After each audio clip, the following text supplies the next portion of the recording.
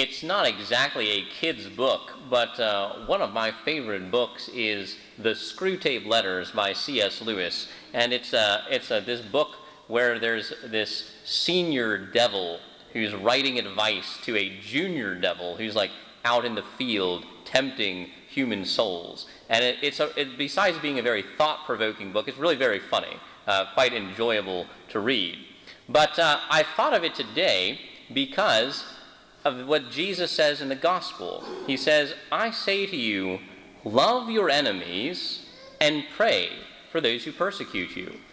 Now, in one of these letters, Screwtape, that's the senior devil, he is writing to somebody during the Second World War. And of course, he wants to teach, this junior devil is supposed to be teaching his patient, that's what they call the human souls, patient, how to hate people, right? That's what the devil wants you to do. So he naturally is going to teach him to hate the Nazis. That's people that you would hate during the Second World War. But Screwtape says, now, that's okay, but don't hope for too much from that. He says that your patient, he's never met these people in real life. They're lay figures modeled on what he gets from the newspaper. The results of such fanciful hatred are often most disappointing. See, what's the principle here? When our hatred is largely based upon our imagination, well, it's not really very terribly bad, in just the same way as when we love, and our love is largely based on our imagination, it's not very good, because it's all just imagination. And then he goes on to say this. He says, do what you will, there's going to be some benevolence, some goodwill, as well as some malice in your patient's soul. The great thing is to direct the malice to his immediate neighbors, whom he meets almost every day, and to thrust his benevolence out to the remote circumference, to people he does not know. See, that reminded me of this thing about loving your enemy. Because when we think about our enemy, a lot of times we think, well, who's my enemy? It's like the Taliban, or these people who come in and shoot up schools or churches, do terrible, awful things, right? Those people are our enemies. Well, certainly they are. Certainly they are. But when we think that way, we often miss the fact that this command of Jesus comes much more close to home. So let me give you a couple of these are real stories now. I've changed some of the details, but these are real stories. Think about this. Now, imagine your mother walks into the room. My mother did this all the time. And she finds a pair of shoes on the floor, your shoes, right? I'm sure you kids have never done this. Actually, when I went away to college, my mother got some fake shoes to put in the living room floor just so that she wouldn't miss my shoes laying around the floor all the time. But she walks in, she sees your shoes on the floor, and what does she feel? She's immediately angry because she has told you 1,000,000 times to pick up these shoes, right? So what does she do? She goes into your bedroom and is like, son, I thought I told you to pick up your shoes. Go pick up your shoes, right? And what do I hear? I hear, no more fun for you, right? Which means that I'm immediately angry. And I go out and grab those shoes and I throw them into my room, into the closet. That's not exactly what she had in mind. So think about that. We've all seen that happen. In that moment, what do these two people feel? They feel hatred towards each other. This happens all the time in family life. Who are these people's enemies? Each other. You see how close to home that becomes? Here's another example that the adults will get a little bit more.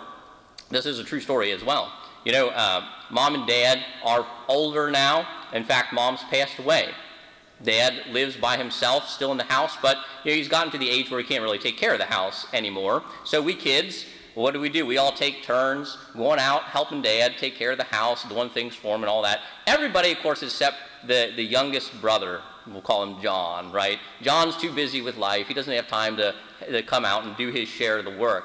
Until, of course, in the very last year of Dad's life, when he's really old and sick, John has some financial problems and loses his apartment, and so he moves in with Dad, And he helps take care of Dad while he's in his last year there, and then Dad dies. Well, what happens? when after Dad has died, his will is open, and it turns out that in the last couple of months of Dad's life, he amended his will and left the house and a lot of other things too to John, because he was there for the last, and then now, think about that. Now who do we all hate? We all hate John, right? And you become enemies. I mean, I've seen things like this just literally tear families apart. We become our own enemies. We hate each other. See, a lot of the times, because we have other names for these people, like family and friends and neighbors, we don't think of them as our enemy. And so, we don't realize that what Jesus says here applies to those people. We have got to love those people, and we have got to pray for those people even when they have hurt us. Now, how can we do that? Because, we say, well, I can't possibly love that person. I can't possibly pray for that person. I'm too angry with that person. Well, there are two steps that we need to do if we're really going to love our enemies. Number one, we got to recognize that we can't do it ourselves. It has got to be from Jesus. Only He can give us the grace to love our enemies. And that means we got to pray. We got to pray that we can have the grace to love our enemies. We got to even pray that we can pray for our enemies.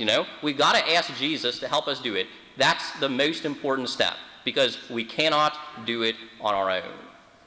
Number two, it is, and this is kind of what Jesus is getting at in the gospel, even if you don't feel inside like you can love that person or pray for that person, act that way on the outside, right? That's why Jesus says, go the extra mile, turn the other cheek, right? What's he saying? Fake it till you make it, kind of, right? Like, do what you should do if you did love that person, and then his grace will, bit by bit, transform your heart until you really are able to love that person, St. Paul always makes me chuckle. He says to the Romans, he says, give drink to your enemy who is thirsty, and give food to your enemy who is hungry, and you will be heaping burning coals upon his head.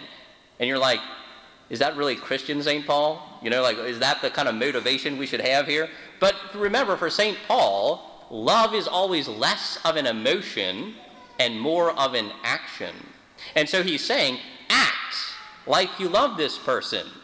And in the end, you will find that you do, because Jesus will give you the grace. So if we want to love our enemies, which in the end often boils down to our family members, our friends, our neighbors, right?